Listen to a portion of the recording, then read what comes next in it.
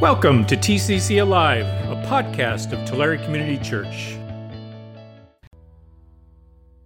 Oh, thank you to our musicians today for leading us in worship. What a gift they are to us as they lead us in the presence of the Lord, who's so worthy of our praise and worship. I want to invite you now to open your Bibles to Psalm 150 as we continue our series entitled Songs for the Season from the Book of Psalms.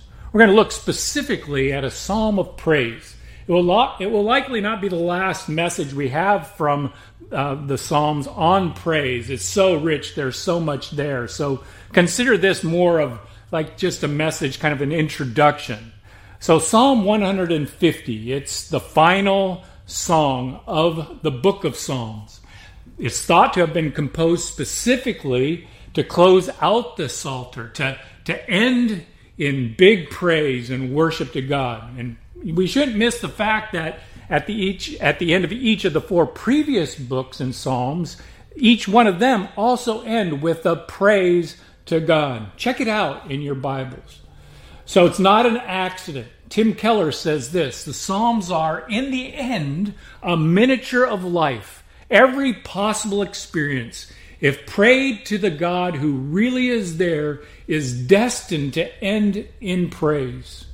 Even confession, when we mess up and we go to God and we confess our sins, it leads to joy of forgiveness. And again, praising the Lord that He is God of so much grace and mercy.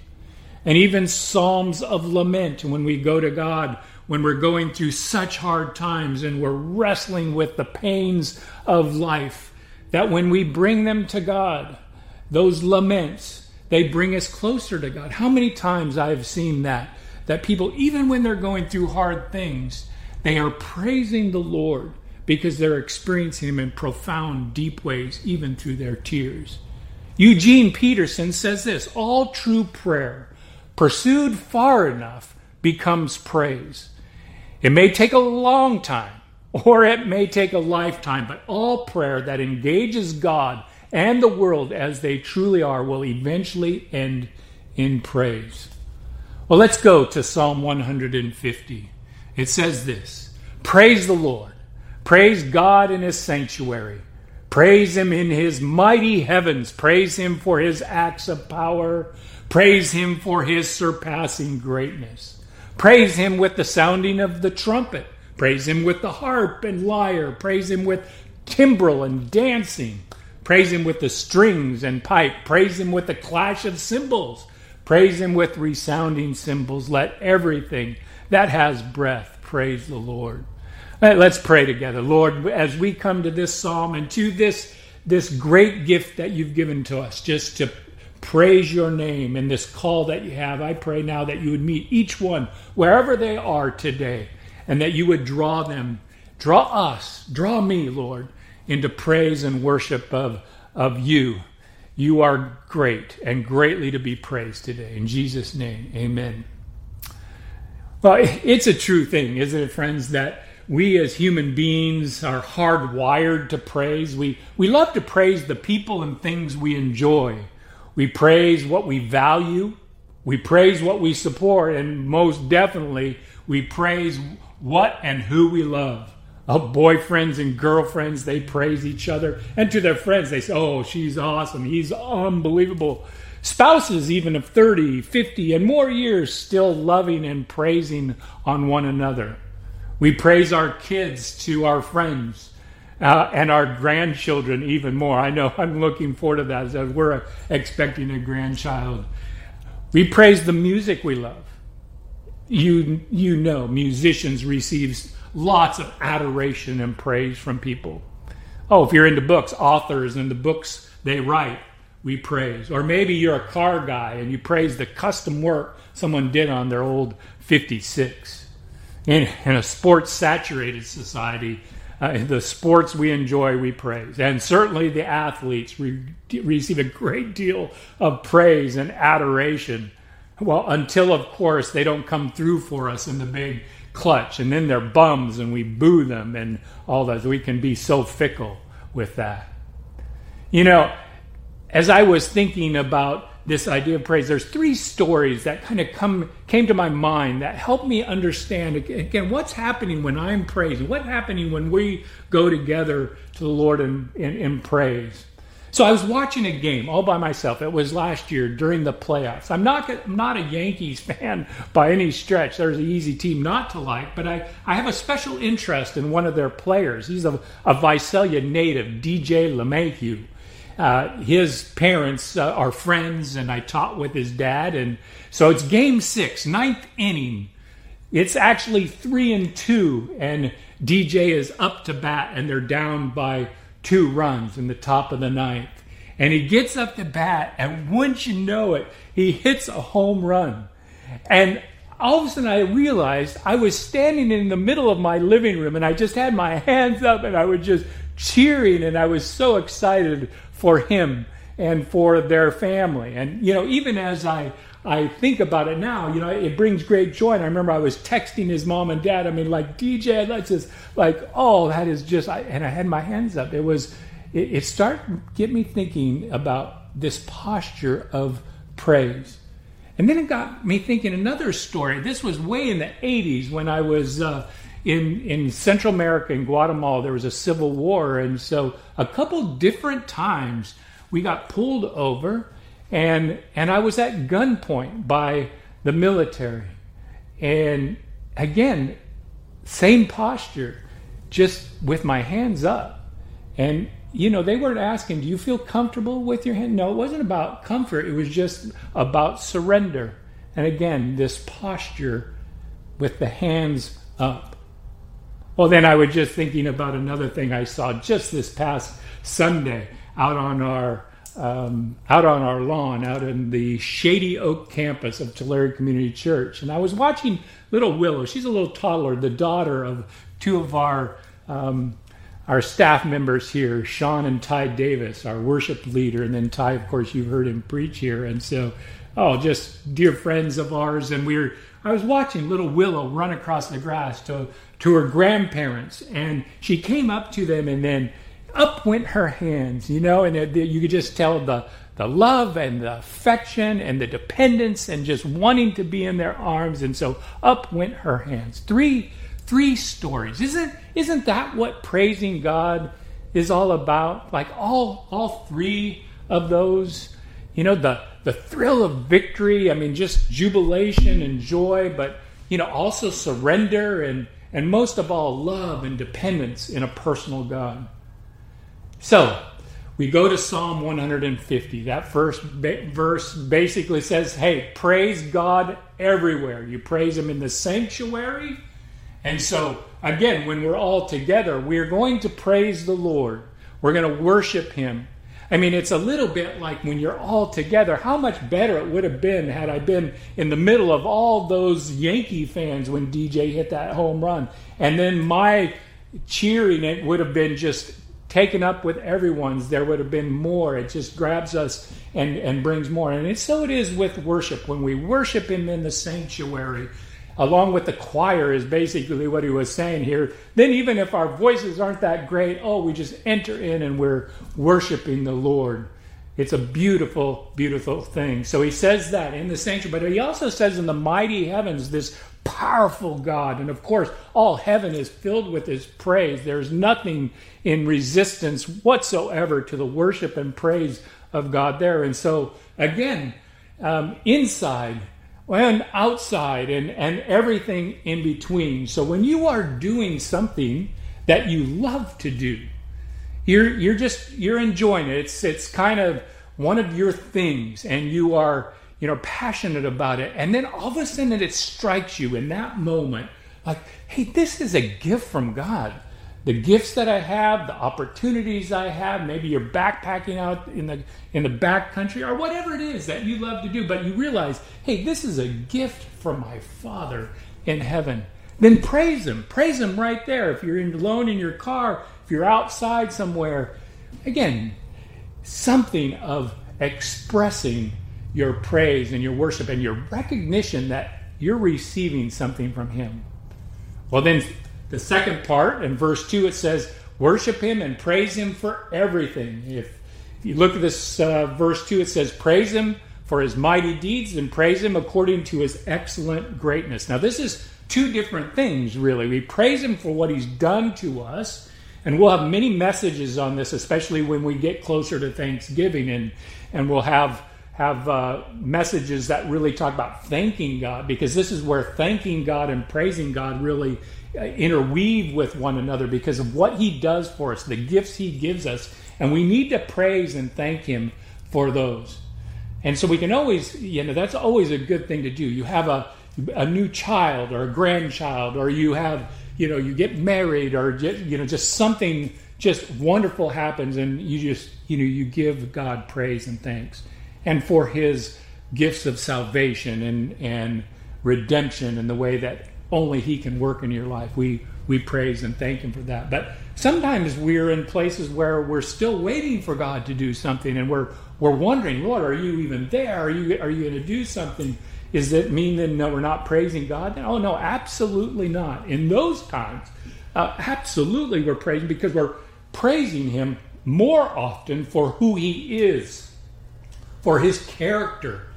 The Psalms do give us pathways to be angry with God, but never like an athlete where what have you done for me lately? So I'm just going to discard. No, it's not like that. No, it's just we just know that we have to wait, and then we come to God, and we can still praise him for who he is in his character. It's something I used to have to do, or that I did with my youth group when I was a youth pastor. I have students say, hey, finish this statement. God is. And they would, and they would say, okay, God is. And then they'd start looking their Bible. And they say, well, God is holy. God is good. He's powerful. He's personal. He's loving. He's awesome. And all those things. And then we would turn those then into prayers of praise. Father, I praise you for being loving. I praise you for being awesome. I praise you for being holy. This is how we do it. Praise for God. This is something I would encourage you to do even today. Think about the character of God and simply praise him in that way. So we praise him everywhere. We praise him for everything. And then we're going to praise him in every way. So verses 3 through 5, 8 or 9 different instruments, also often called the musician's psalm. It has music. It has dancing. It's full-throated worship and praise of God. It's certainly outward expressions. There is a posture. I know it's what's going on the inside, and oftentimes it's not equal. Like if you're going crazy, that's what's going on the inside, or if you are very reserved, sometimes that's our posture. We're not all expressive and everything, but the connection that we have the Lord and the worship that we are giving, the praise that we're giving him. But here in this psalm, and I suspect when we're in heaven that there is going to be a lot outward expression and no reservation whatsoever. There's that song, I Can Only Imagine. So it kind of makes me, maybe we'll do that. Maybe we'll just fall on our face. Maybe we won't say anything at all. But oh my goodness, that day with no hindrance whatsoever. So again, this outward expression in it. And then the last line says, let everything that has breath praise Lord. I mean, do you have breath today in your lungs? You are called, I'm being called to praise the Lord. And it's with a purpose. God wants us to be in his presence, and this is how we enter his presence. Psalm 100 verse 4 says this, enter his gates with thanksgiving and his courts with praise. Give thanks to him, bless his name. He wants us to be with him. He wants us to enjoy him. He wants us to be. And how does a God of all glory and all power enjoy and give us the opportunity to enjoy him, to be in his presence? And indeed, this is how we do it. The Westminster Shorter Catechism wrestles with this question. What's the chief end of man was the question. What's the purpose? And their answer was, man's chief end is to glorify God and enjoy him forever. Those two are linked, enjoying him and then giving him worship and praise. So praise invites his presence. God dwells close to us when we praise him. He lives there. He looks for it. Psalm 22 verse 3 says he inhabits the praise of his people. In 1 Peter, it says this: "You're a chosen generation, a royal priesthood, a holy nation, a peculiar people, that you should show forth the praises of him who has called you out of darkness into marvelous light." Isn't that beautiful? He's done something. He's called us. And now that's our joy. Now, what's up with this? C.S. Lewis had some tremendous writing if you wanted to pursue something more of this. C.S. Lewis talks about a question that he had early on, that he was like, what's up with this God who just wants to be praised? I mean, he said it like only he can say it. He's just like, it's like is C.S. Lewis something of like a woman who just is so insecure she always needs something to praise him? And absolutely not. It's just this consummation of praise makes that which we love even greater. And that's why we are that sort of people, that we talk about the things that we love. We the people we love, we praise them. It's not because there's insecurity, it's just that it makes it all the more real and greater. And we enjoy it more, and then we have more praise. And we praise him more, and then we enjoy him more. And so, again, he wants us to be close to him and enjoy him. He wants us to be close to his heart. One of the Psalms that we read this week from Psalm 148, those last 5 Psalms are all about praise. But he says this: "And he has raised us up for his people a horn, the strength, the praise of all his faithful servants of Israel." The people close to his heart praise the Lord. Did you catch that? The people close to his heart. The message says it this way: Israel's children, intimate friends of God. So, just a few things now in conclusion as we consider this today. What has God given you? Kind of just authentically these days, that when you think about it, that you just want to turn that to a prayer and a song of praise to him. Even in the hard times, where are you experiencing him deeper as he brings hope and healing and comfort? You can praise him for that. What has he done for you that you could praise him? What is it of his character that amazes you today? You can praise him with that. Oh, I pray that in this day, and already even maybe when you were worshiping the Lord with the musicians leading us, that you had this moment where you again were in awe, of the Lord. Something happened to me last week, and maybe this will happen to you too, that even doing the same thing and saying the same words, something of the Spirit will capture your heart and again put you in a posture of praise. Doesn't that sound good, to be in a posture of praise, as opposed to having our eyes like just on our own self and selfishness, or having our eyes on the news and all the stuff that's going on? I mean, doesn't it sound refreshing? And it will be when we come to the Father in praise. Well, what happened to me, we had a gathering, we call it the Next Step Gathering. Some folks are making TCC their home here, going to get baptized and such. Oh, so exciting. And so I was just talking about Tulare Community Church and saying some of the things that I've said many times, and just simply said, listen, Tulare Community Church, the church isn't a gated community here.